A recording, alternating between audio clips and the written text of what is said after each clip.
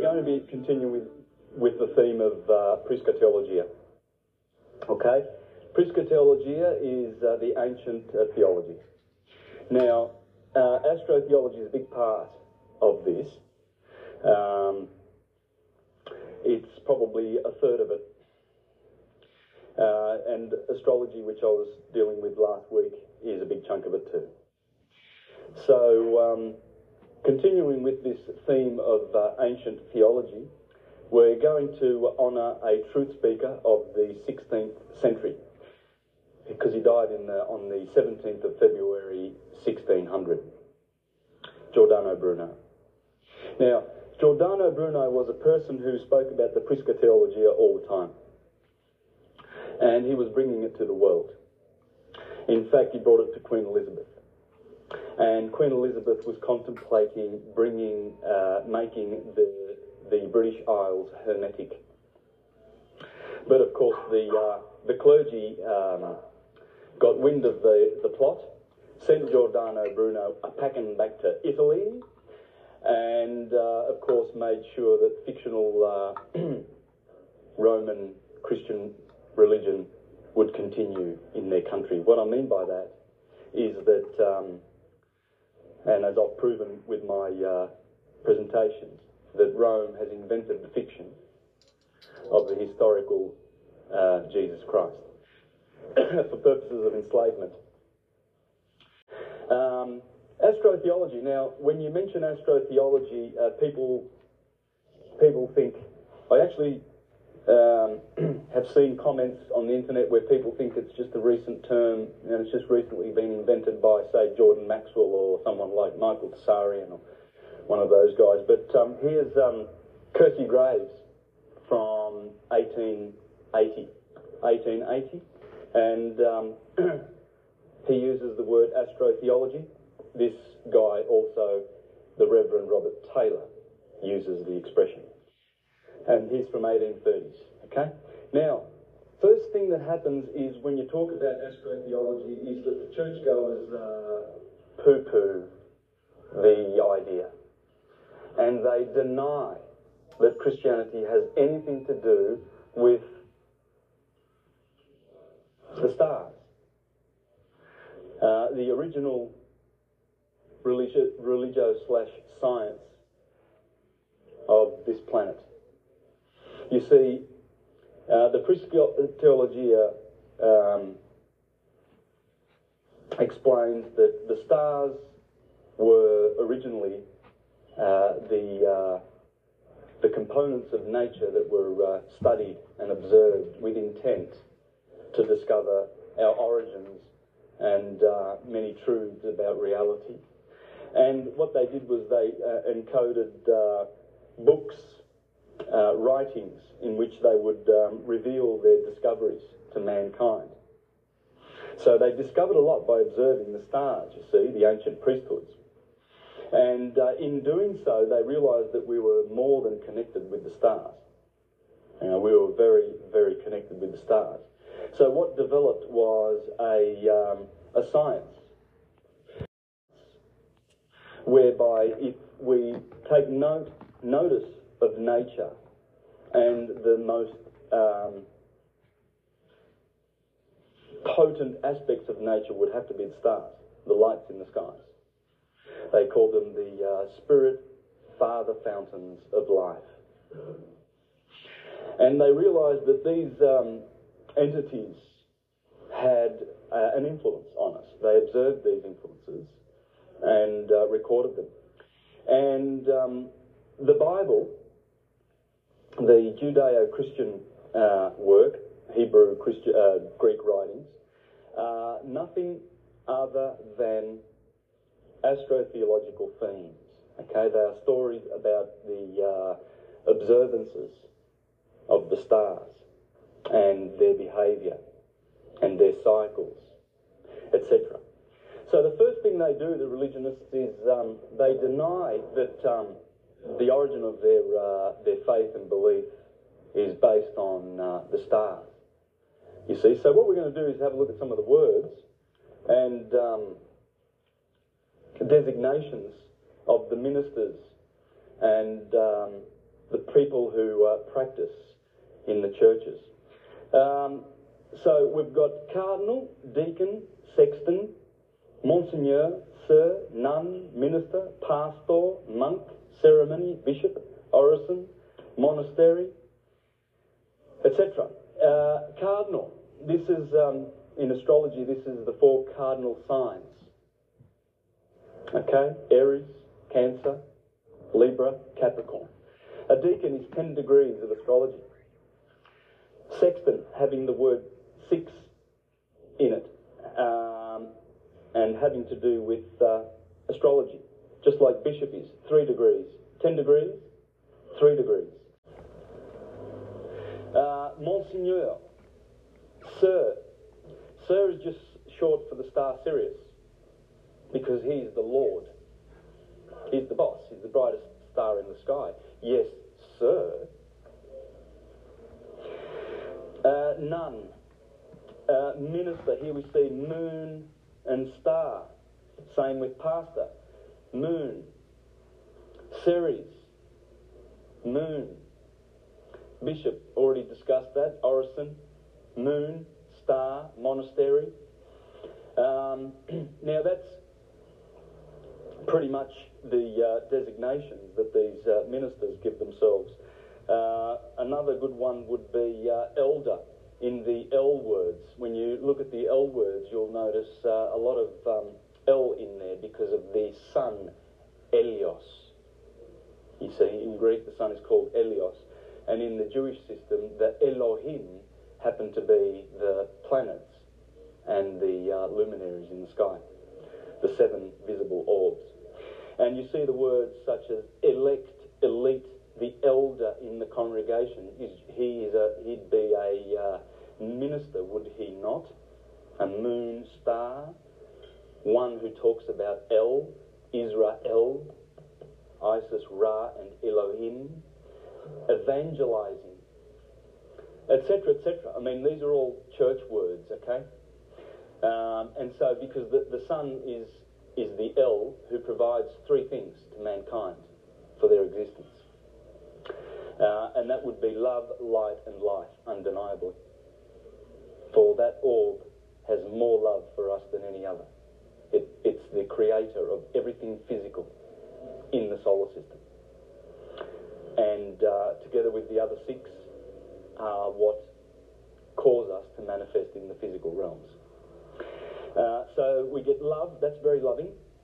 We get light, we get 3 qualities of light: spiritual, psychic, and physical light from the sun, which gives life. And so you see all the L words with the 5 vowels, anything El, Al, Il, Ul, Ol. Here we have Olympians. Here we have bull. Here we have il. That's the definite article in Italian. El is the definite article, the male gender definite article in Spanish, male definite article in Italian. Okay? And we get words like bello in Italian. If someone is handsome, you say, oh, bello. Or someone's pretty, a girl's pretty, you say bella. And that comes from the L, okay, because nothing is more pretty than the sun, especially in the summertime, when he revitalizes the planet. And so, of course, and the Bible is related to Babel. Babel and Bible are the same word. Babel means circle of the sun, the zodiac. Okay? And of course, and it's related to bubble, circle. Bubble, Babel, Bible. Bel is Baal, the god Baal. And he also, if you put an O on the end of that, you get the Italian word for good looking. Bello. Because Baal is the sun. He's glorious. He's Prince Charming. Okay, so these Il, El, Al, Ol, they are all the sun. The El Lord. So when you hear expressions like the Lord Jesus Christ, Amen, these are all different words for the Son. Okay? You hear expressions like the Lord Jesus Christ, Amen, these are all different words for the Son. Okay? Lord, yes means the Son. There we have the golden orb himself, beautiful, Prince Charming, bello. And there are the words, the letters, I-E-S. In Greek, I-E-S is yes. And that's Jesus. Christ, well, Christ is light, King, the King of light, and that's the Son. And Amen or Amun or Om, that is the Son. So we've come to a time in history that we've begun to understand these things because we've been able to decipher the Egyptian holy writings, the hieroglyphs. And in recent times we've been able to expose this story that is in the Bible. Now, we have many great scholars to lean upon. Probably I would say this would be the best work. Absolutely the best work in terms of astrotheology by the Reverend Robert Taylor. One of his contemporaries was Thomas Taylor. And Thomas Taylor was a great scholar who was interpreting the Greek myths. I'm going to read a little bit out of this later on, and also out of these contemporaries. This one's deciphering the holy Jewish Christian scriptures, and this one, the myths. So we've got a lot of scholars of that nature. We have The Sacred Mushroom and the Cross by John Marco Allegro, one of the Dead Sea scholars, who discovered that the Dead Sea Scrolls were nothing but writings about the Essenes who had Gospels, and were already talking about a suffering servant or a Messiah hundreds of years before the so-called historical Christ. He's come out and explained that the Bible is based on mythologies, and the Amanita muscaria mushroom being the base for Christianity. They used to take the Amanita muscaria mushroom as the Eucharist, you see, the bread of Christ, and they would have out-of-body experiences. And so one of the Dead Sea scholars has shared that with the world. Of course, they went after him and defamed him and destroyed his career. Amanita muscaria mushroom being the base for Christianity. They used to take the Amanita muscaria mushroom as the Eucharist, you see, the bread of Christ, and they would have out-of-body experiences. And so one of the Dead Sea scholars has shared that with the world. Of course, they went after him and defamed him and destroyed his career, but nonetheless, he was a truth speaker. Here's another truth speaker, Dupuy, a contemporary of Napoleon Bonaparte, as well as Volney. These guys exposed the astrotheology in the Bible. I'm going to share excerpts and share interesting information from these scholars today. So it's going to be very eclectic, but there's a lot of interesting information that we're going to expose. Here is the Earth, and that would be the equator, Tropic of Cancer, Tropic of Capricorn. Now I'm following a very ancient map, and by the way, a lot of people ask me about where do I get my maps and stuff from. Well, that's the book. You can get that on Amazon, Star Maps. And in fact, it has lots of great ancient maps, and a great collection, probably one of the best I've ever seen. It's phenomenal. And so this comes from that book. Here is the sine wave that I've just done. As you can see, there's the equator, And here we have the Tropic of Cancer, and here we have the Tropic of Capricorn. Okay? So this sine wave, this is the path that the sun appears to make around the Earth as it goes through the seasons. It's called the ecliptic. Okay, so it's the path that the sun takes through the 12 signs of the zodiac. So there's a little glyph here for Aries, which indicates that the sign of Aries begins here, and that would be the 21st of March, the equator, the equinox. And as the sun rises in the spring skies through March, April and June, it reaches the Tropic of Cancer, and then it proceeds to decline and wane and goes through Libra, and there's the scales of Libra. That's the middle point of the sine wave. Okay? Very important, crucial part of the theologies. And a lot of the stuff in the Bible pertains to this area here, because the scales of Libra that sit on that equinox there have to do with justice and the fall of the sun. As the sun falls down to the winter months below the equator, the scales have judged the sun. So that point there is very interesting. And these are the cardinal points. Aries, the equinox; Cancer, the solstice; Libra, the equinox; and Capricorn, the solstice. And it comes back through Aquarius, the water bearer, through Pisces, and then back up into Aries.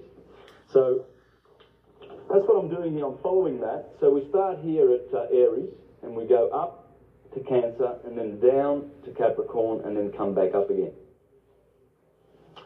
And that's the sine wave. It's 23.5 degrees and 23.5 degrees.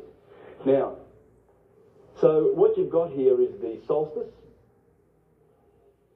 and here we have also the solstice. So this would be the summer months, and this would be the winter months in the Northern Hemisphere. And March the 21st is over here. June 21st is there, the solstice. September 21st, the equinox. And December 21st, the solstice. These are the crucial points. And there's a lot to be said about these points, and you'll see how important they are in the scriptures. What I'm going to show today is that the Gospels of Matthew and Luke start from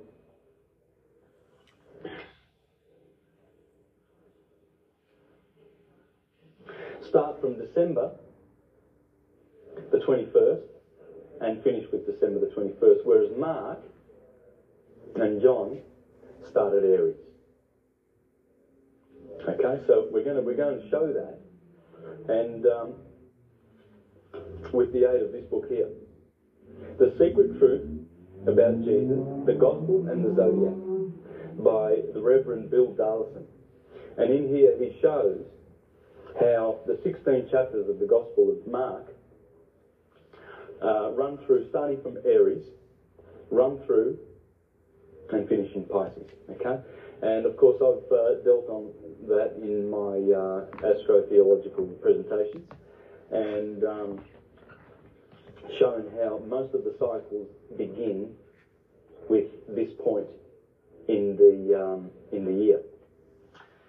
The equinoxes are so important that on this particular day, and its opposite, September the 21st, these two equinoxes, the sun splits the day between 12 hours of darkness and 12 hours of light, perfectly balanced. That balance is measured by the priesthoods, and they consider it to be a sacred day, that point of equilibrium. Equilibrium is always respected in nature. It's always respected. So you see these two spheres, the two polarities of light, summer, and darkness, winter, are balanced at these points. Very, very powerful points in the year, the equinoxes. In fact, they are so respected that all our religious observances take place at these 4 points, at the 4 points of the cross. Here, we have the Passover of the Jews and Easter. Here we have Judgment Day, Rosh Hashanah, the Festival of Tabernacles or the Festival of Booths. And here we have the Holy Saturnalia and the Christmas period, where the ancients would mourn for Saturn. That was the Saturnalia, and or Saturn's brother, the sun. They would mourn for the sun because he was going down to his death on the 21st of December. And so Macrobius, in his famous work, the Saturnalia, talks about this festival and its origins. And in doing so, he revealed a lot about the old AstroTheological system. And in doing so, he revealed a lot about the old AstroTheological system. In fact, he revealed that every one of the names of the heroes, including Jesus, mean the sun. And here are some of the names of those ancient gods: Janus, Bacchus, Yeus, Apollo, Julio, Delios, Loxias, Phobos, Phanes, Lucius, Sabazius, Liber, Ebules, Dionysus, Yao, Hades, Mars, Meton, Mercury, Draco, Asclepius, Hercules, Serapis, Adonis, Attis, Osiris, Horus, Pan, Jupiter, Saturn, Adad. Interesting. So we'll get back to that. But what we have here now is the cycle that causes the Gospels to be told. So what we have is, according to Reverend Bill Dalton, as we begin in Aries, I'm going to share some scriptures with you, which prove the astrological aspects of the Gospels. So beginning with Aries, the deacons of Aries, it talks about Perseus and Cetus and Andromeda. So if we go to Aries at the head, remember Aries is always the star of this system because it's in the head. We see there's Perseus, Cassiopeia, and Andromeda is always associated with Pisces, but the stars overlap with this zodiac sign here. Here we have Taurus, Orion, Eridanus, and Auriga. Okay, so, and these are the deacons. You have the northern deacons here. So, for instance, Scorpio has 3 northern deacons. It doesn't have any southern deacons. Whereas Libra has a northern deacon, and it has some southern deacons. Okay, and there's 15 in the southern and 21 in the northern, and they make up 36 extra zodiacal signs. Okay. Now, one of the first things that is spoken about in Aries is the apostle, or rather, John the Baptist calls Jesus. Talks about the baptism of fire. Well, that would be the fire of Aries. Okay, so that's the first hint. As the sun comes into Aries, there's the fire aspect. And we'll just have a look at that part in the Gospel of Mark. It says, I have baptized you with water, but he will baptize you with Holy Spirit. And of course, Matthew and Luke use the word fire in that, right? But the Spirit has to do with the baptizing in Aries, because what happens in Aries is there is the river Eridanus goes through there. from the sign of Taurus next door. And the Eridanus is the Jordanus, where Jesus is baptized. So that's where John baptizes Jesus immediately. And the gospel begins there. And I'm talking, that's the first, there's St. Mark, that's the first passage in the Bible where Jesus is baptized. There's no nativity in either Mark or John. There's no nativity scene. Whereas Matthew and Luke, they begin with the nativity.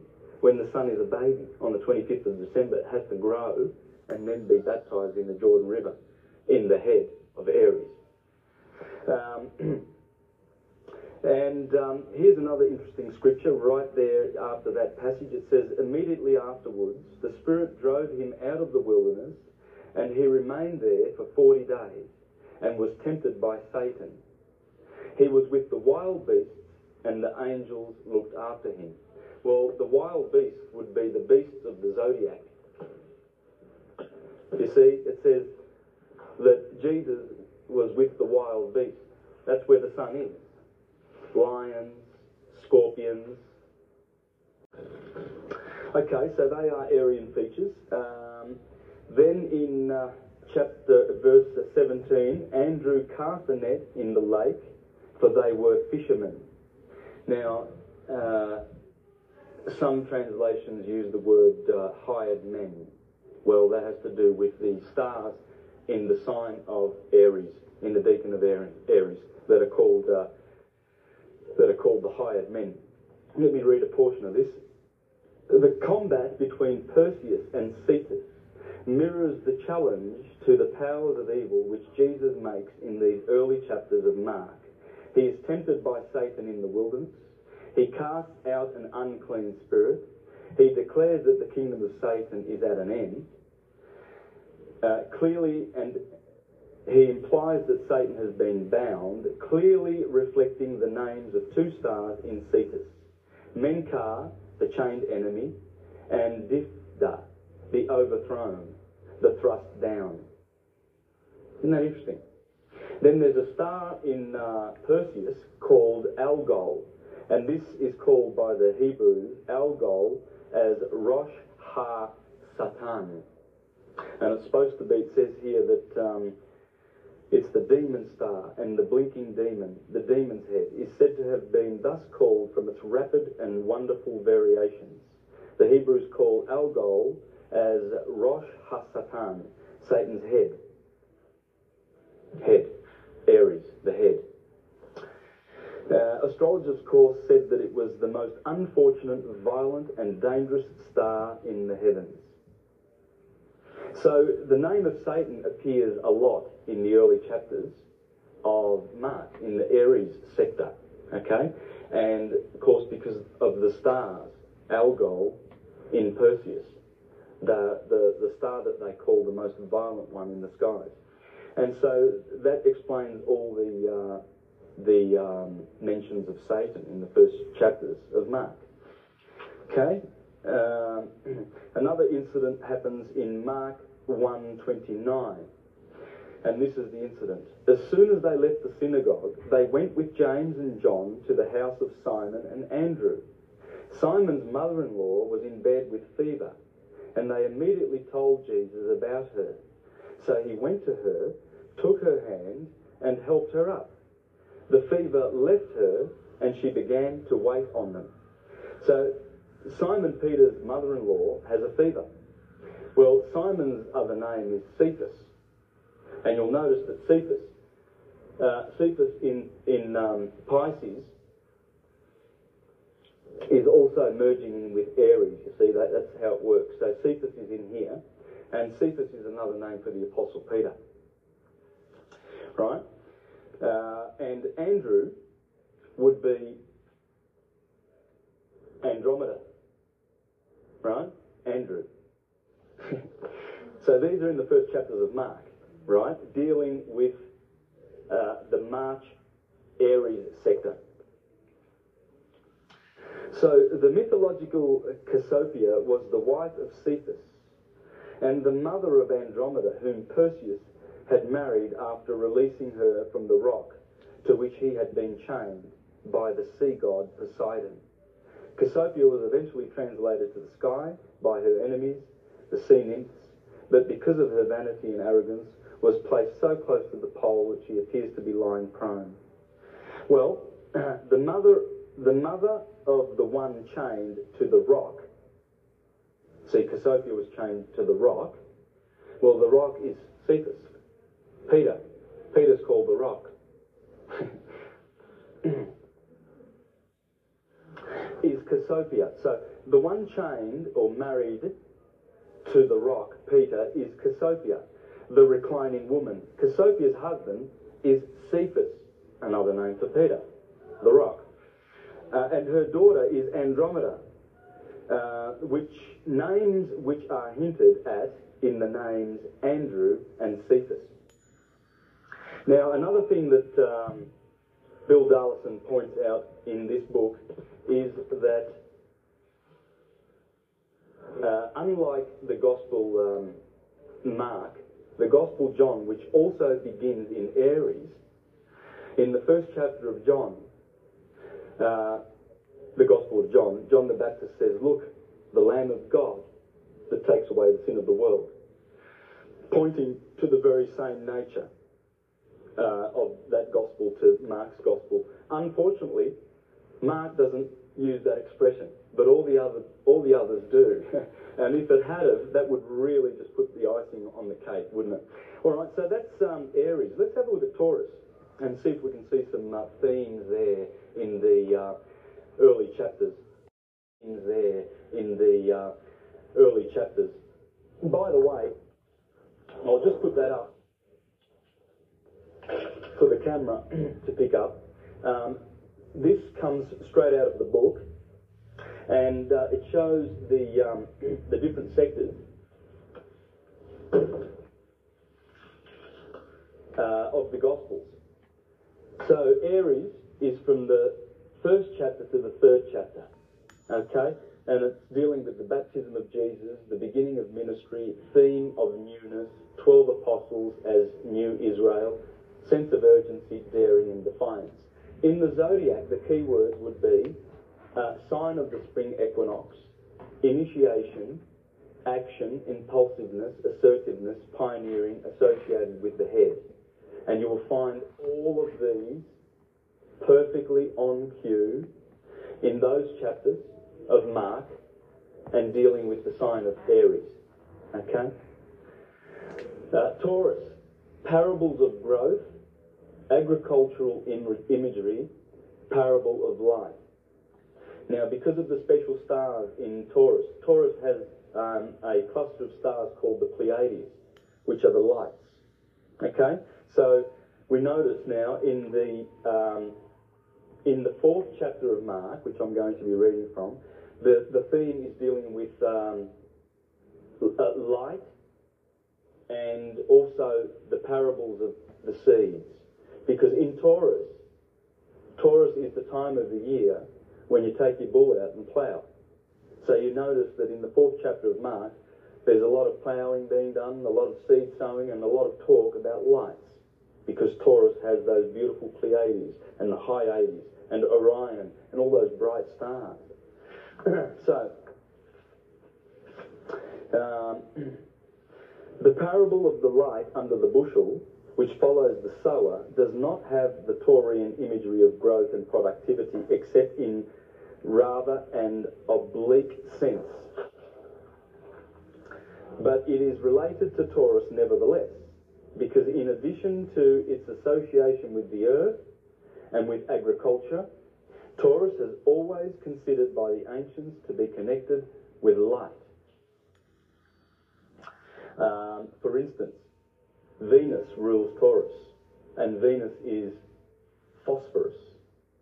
She is the bright morning star, and she's one of the brightest orbs. In fact, she's the third brightest orb in the sky. That's one pointer to the fact that it's dealing with Taurus. Another one is the principal star of the Hyades group, situated in the eye of the bull, was called by Ptolemy Lampadias. That would be lamp, Lampadias. The torch. So you see, Jesus will be talking about light. Don't hide your light. Show your light. Venus, the ruler of Taurus and the most brilliant sight in the evening and morning sky after the moon, was called by the Greeks Phos. Phos meaning light. And by the Romans, Lucifer, the light bearer. So no wonder chapter 4 deals with light. To the ancient occultists, Venus was the planet of inner light, illumination.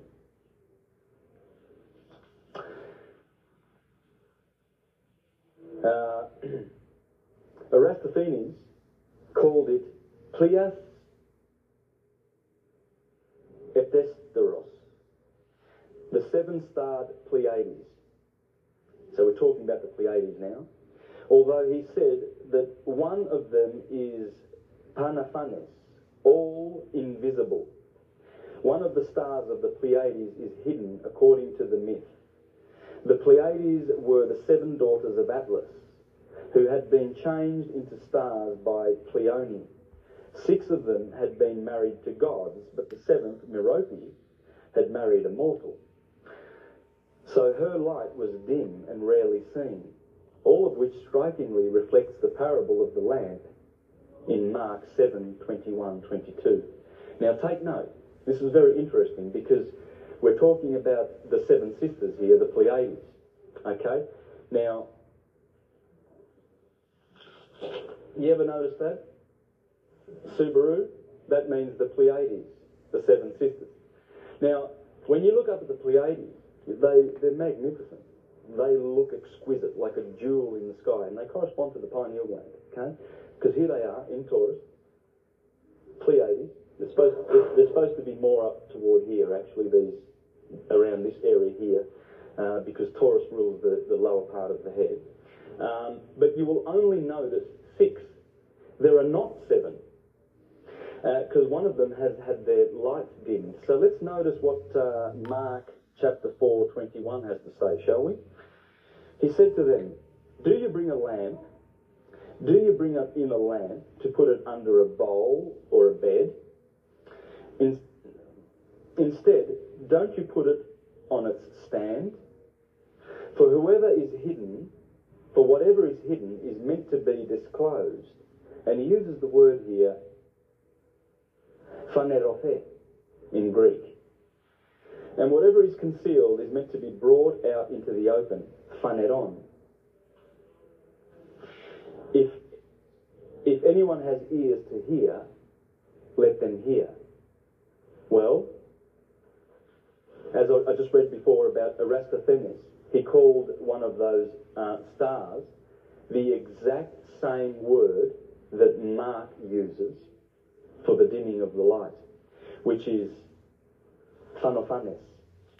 So Aristophanes called this star Phanophanes, the all-invisible. Interesting that Mark should use the exact same word for the dim star in the Pleiades. Still on the Taurus sign, we need to focus our attention on that. Of course, agricultural imagery and the parable of light. Oh, thanks, George. Yeah, beautiful. That'll help that. Good stuff. This is also in Mark, okay? He also said, "This is what the kingdom of God is like. A man scatters seed on the ground, night and day, whether he sleeps or gets up. The seed sprouts and grows, though he does not know how. All by itself, the soil produces grain, first the stalk, then the head, then the full kernel in the head. As soon as the grain is ripe, he puts the sickle to it, because the harvest has come." Again he said, "What shall we say the kingdom of God is like? Or what parable shall we use to describe it? It is like a mustard seed, which is the smallest of the seeds on earth. Yet when planted, it grows and becomes the largest of all garden plants, with such branches that the birds can perch in the shade." So notice the theme there of agricultural imagery, parables of growth, and these are the themes of the fourth chapter of Mark. Right on cue with Aries the first, Taurus the second. And it gets better. Mark 4:10-12. When he was done, the 12 and the others around him asked him about the parables. He told them, "The secret of the kingdom of God has been given to you, but to those on the outside everything is said in parables, so that they may be ever seeing but never perceiving, and ever hearing but never understanding. Otherwise they might turn and be forgiven." How about Gemini? All right, so we come to Gemini. We've done Aries, Taurus, and now Gemini, the twins.